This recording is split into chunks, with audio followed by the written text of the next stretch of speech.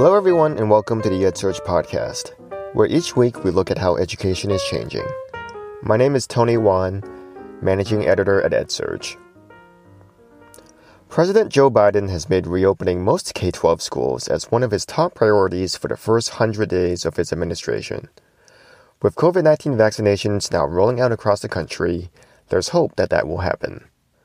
But there is also a sense of added urgency as new strains of the coronavirus are emerging. We are in a race right now between vaccine distribution and between these variants becoming more common. And while we've maybe plateaued and starting to see fall in cases across the U.S., maybe, hopefully, that could turn right back around if these new strains, take hold and have a big impact on schools. That's Asaf Bitton. He is a primary care physician, public health researcher, and executive director of Ariadne Labs, a joint center for health systems innovation at Brigham and Women's Hospital and the Harvard T.H. Chan School of Public Health. Since the pandemic outbreak last March, his team has been researching safety protocols and sharing them as checklists to guide the public.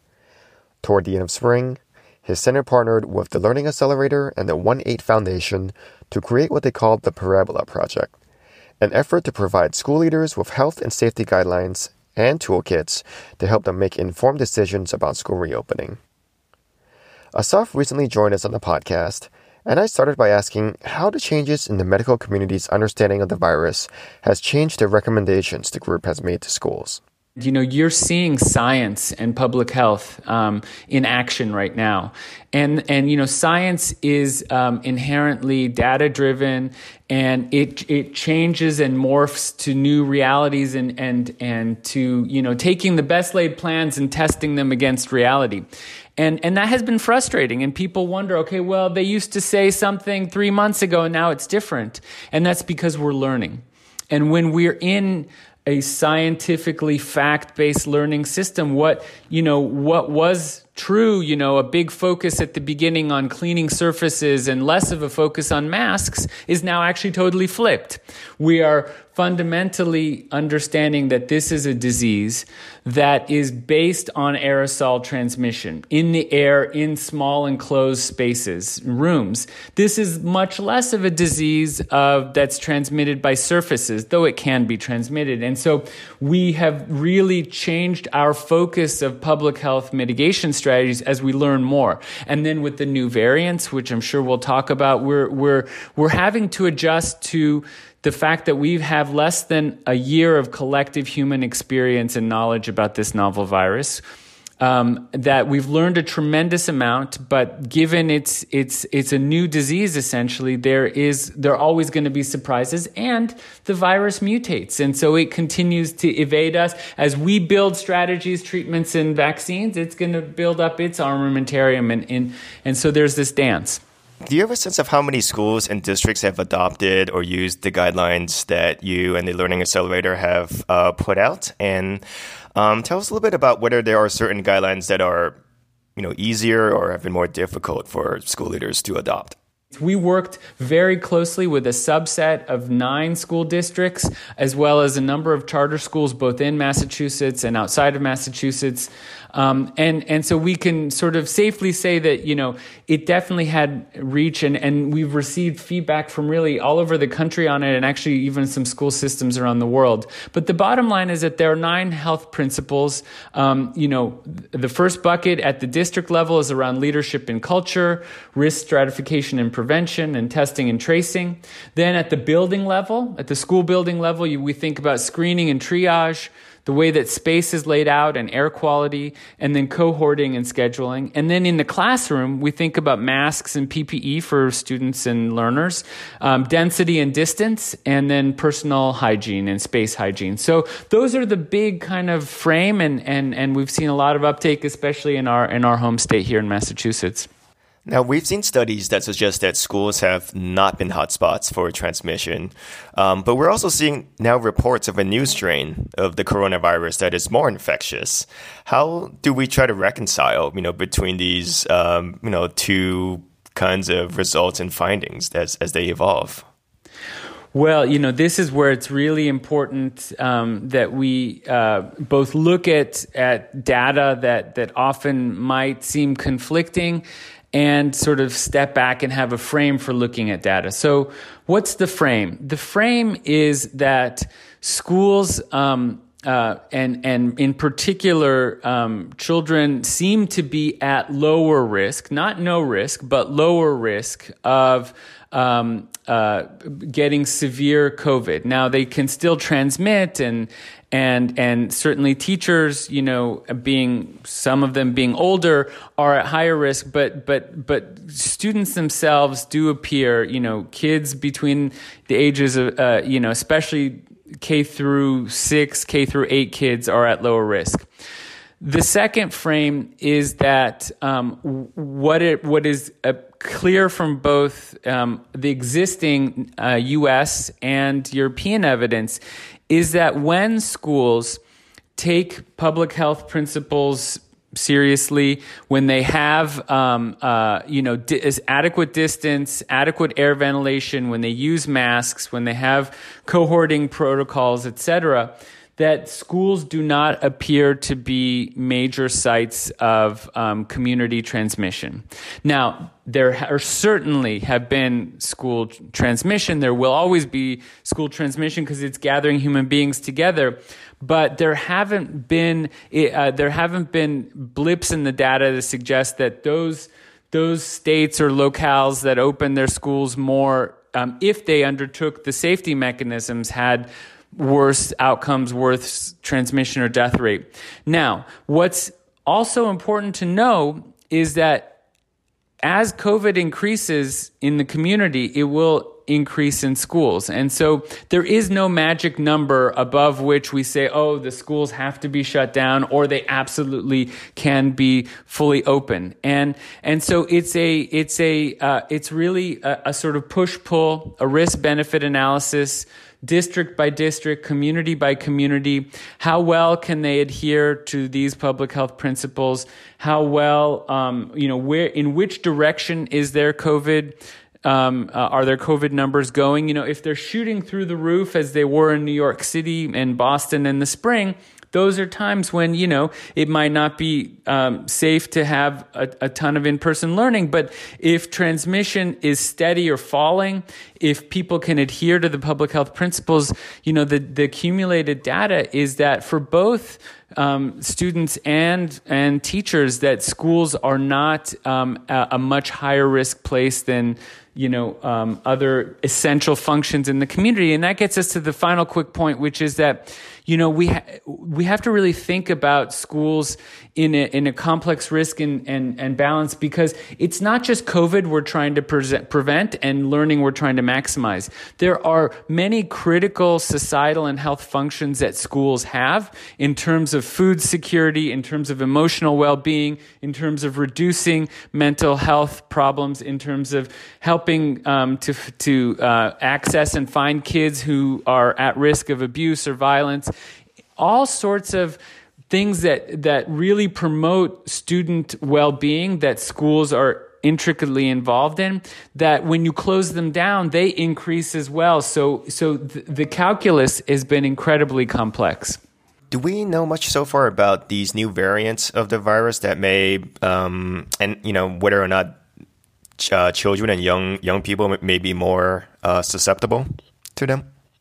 We know the following. We know that there are two sort of main clusters of variants. One is in the United Kingdom and the other is in South Africa. There are other variants across the world, and we will learn more of new ones. But those are the South African and the British ones are the ones that we're watching closest.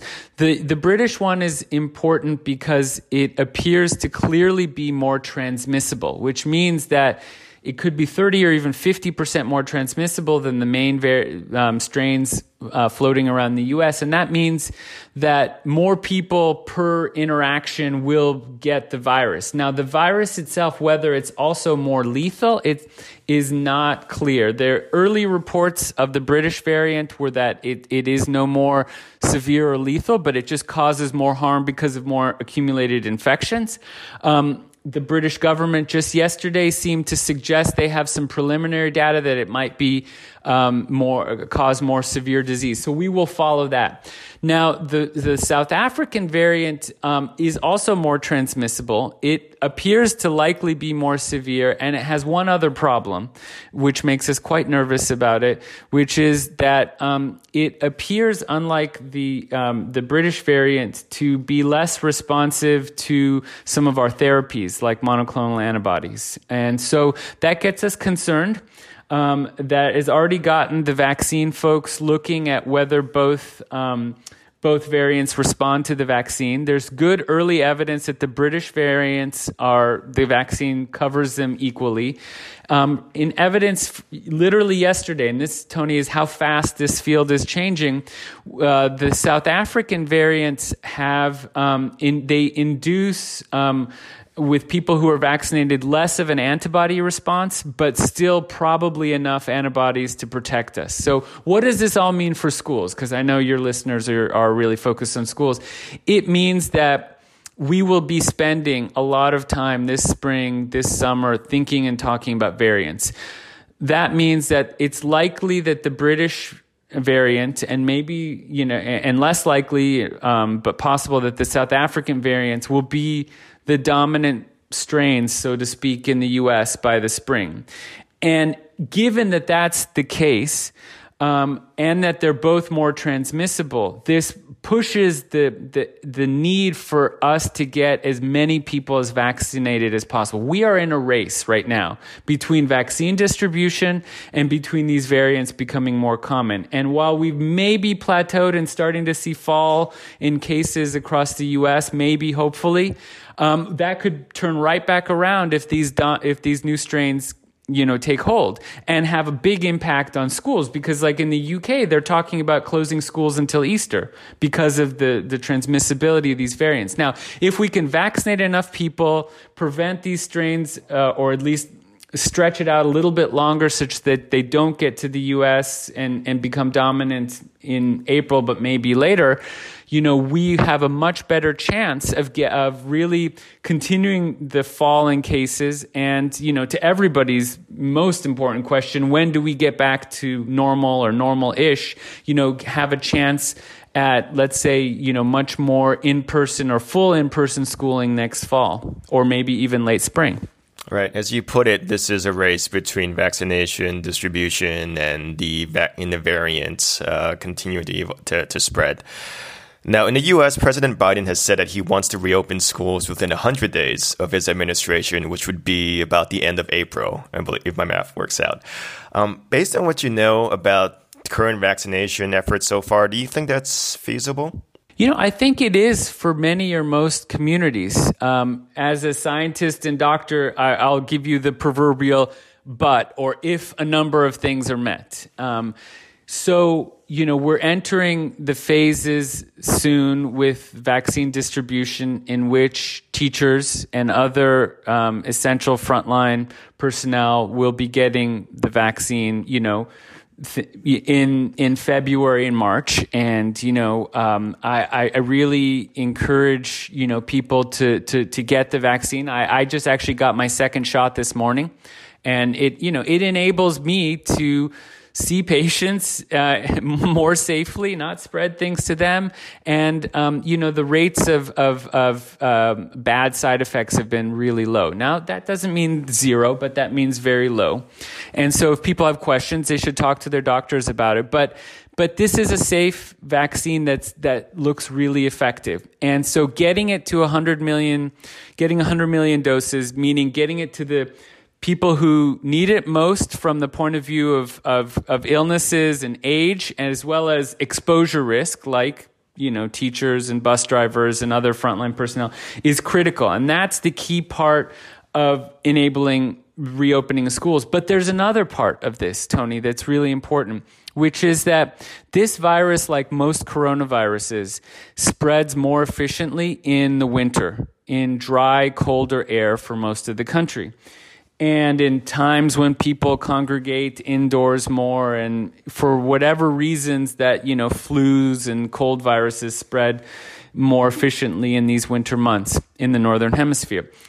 by April, and certainly May, the change in weather, plus the continued drive toward vaccination, plus people's continued need to take masking and distancing seriously, plus, a more coordinated federal and state response utilizing all, mechanisms of government and public-private partnerships will be a set of convergent factors that should, unless these variants beat us to it, that should continue to drive cases downward.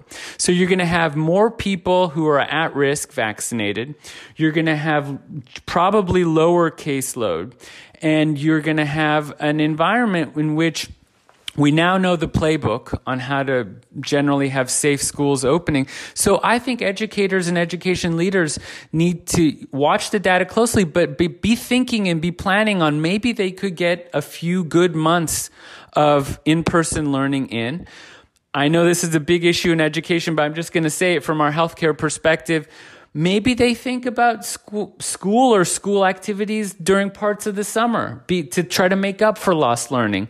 We've lost so much this year, and I think we need to think expansively of how we try to regain some of that back.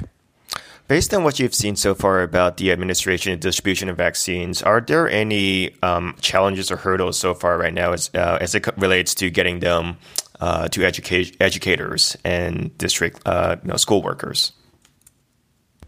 They're massive challenges, Tony. I mean, I'll just be upfront about it. We do not have one centralized vaccine distribution delivery plan. I'm not even sure one could say we have 50 or more, including U.S. territories. This is a very complex space right now where you have some states jetting ahead and doing a really good job with their allocated vaccine doses. But there's not, because everyone is not on the same timeline, we're seeing a classic American heterogeneous, highly variable, bright spots and less than bright spots kind of situation. I do think more coordination is on the way. But I think that for educators, this is, we know that some states, they have, a central vaccine administration website. You go on there, you're either eligible or not. It tells you where to go. Fantastic. In other states, like mine, it's much more complicated. It's much more heterogeneous. It's more local based. It's some through the health system, some through mass vaccine sites, some through primary care. I think that the message to educators is, number one, get vaccinated. Number two, education leaders need to help their staff, their employees, find the best ways. And the best ways are going to be different in different states. Some states may send you to stadiums to get vaccinated, and others it might be faster and easier through primary care, and yet others may be through local public health boards.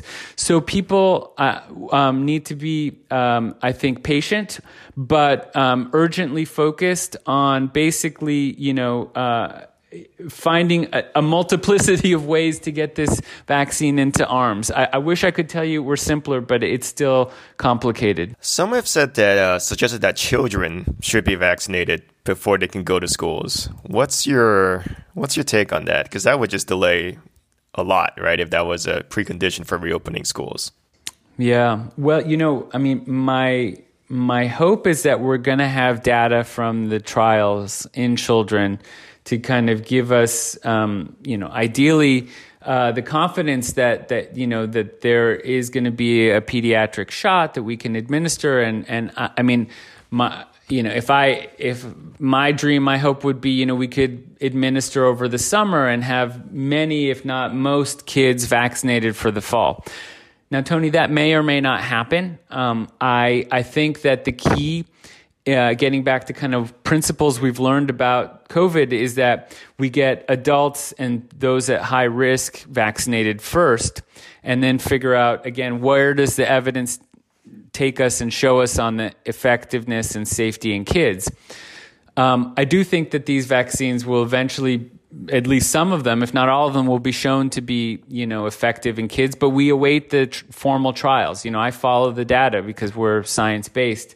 I do think that if we are in a situation in the late summer where, most or all teachers who want to be vaccinated, and I certainly hope all of them want to be vaccinated, have the vaccine, where we've got high-risk folks in our community vaccinated, where we're nearing herd immunity, that sort of proportion of people who've either, who've been immunized and or had COVID before, and it's approaching 70 to 85%, like Dr. Fauci is saying, we are going to be able to reopen schools with a majority, if not all, in person.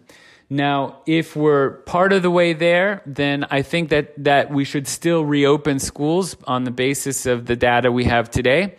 And then we'll probably have to extend out the amount of time we have to have these mitigating principles, the mask, the distancing, things like that, longer until we get, to the herd immunity and or the kids vaccinated. So I think it would be great if that vaccination process starts over the summer for kids, but it's not, in my opinion, going to be a reason not to have a return to in-person school in the fall, provided that adults and frontline folks are vaccinated.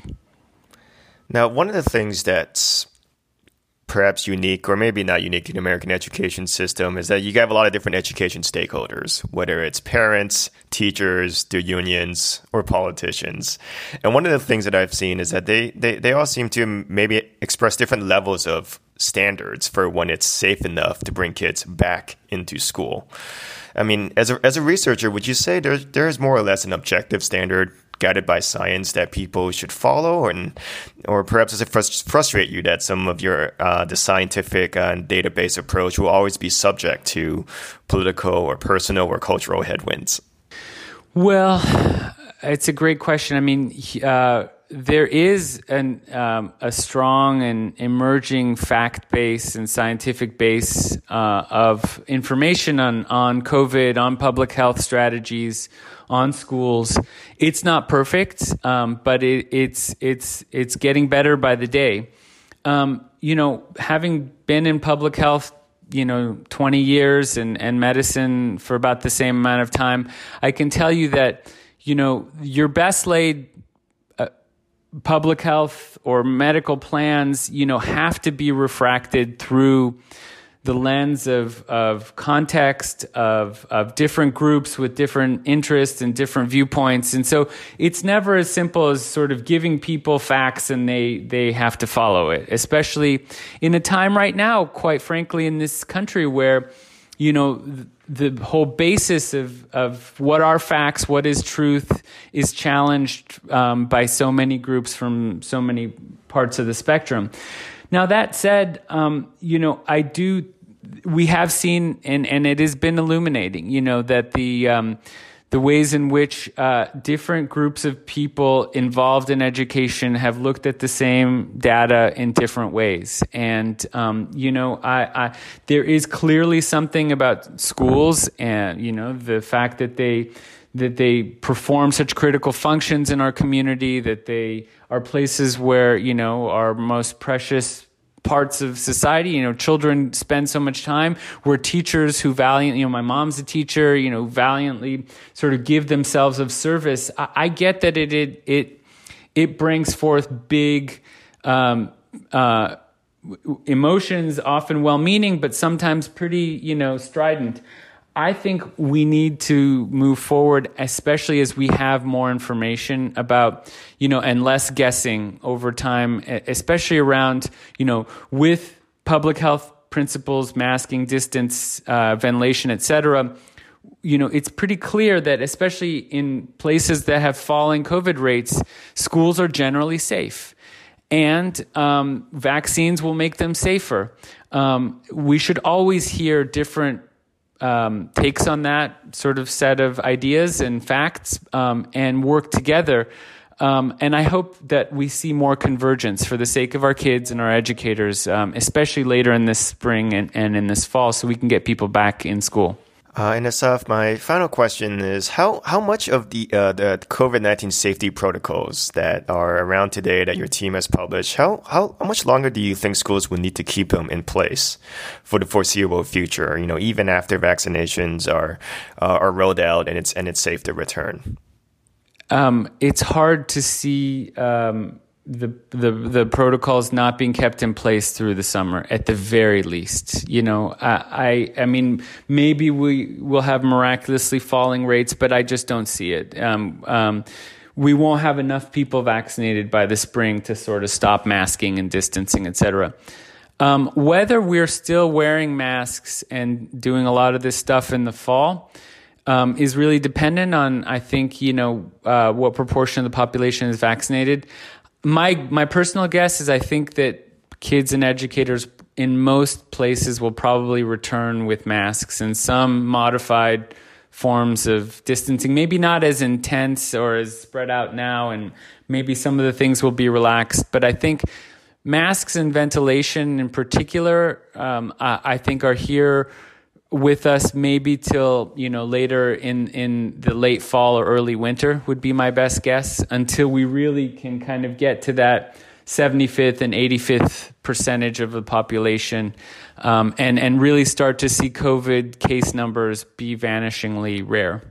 And all of this assumes that the variants don't come in and sort of rain on our party here. So, while I am optimistic, I think that one has to keep eyes wide open around what we know and what we don't know, and let science and facts and sort of lead us to the best decisions possible. What gives you hope? Let's leave with a message of hope. What gives you hope and optimism that we are going to get through this without any major setbacks or surprises? We have accomplished as a society, an amazing feat of, building, testing, and now delivering vaccines that are amongst the best ever built in terms of their efficacy, and we did that in less than 11 months. The vaccine rollout, it's clunky and it's annoying, but we're vaccinating at rates that are comparable to only a couple of other countries in the world right now. We have, I think, wind in our sails, a sense of coordination behind a playbook around what works and what's safe for in-person schooling that that I think there's a lot of convergence on, and I think we have now understood, as unfortunately maybe sometimes ignored it outside of education, how important in-person schooling is for students and educators, how critical it is for communities and parents and the economy and nutritional health and mental health. And so we have all these sort of strong currents in the right direction with effective vaccines to get us to our common goal, which is, to take our kids and have our educators walk into schools some point next, hopefully fall, and just say, we're back. We're doing this together. School is in.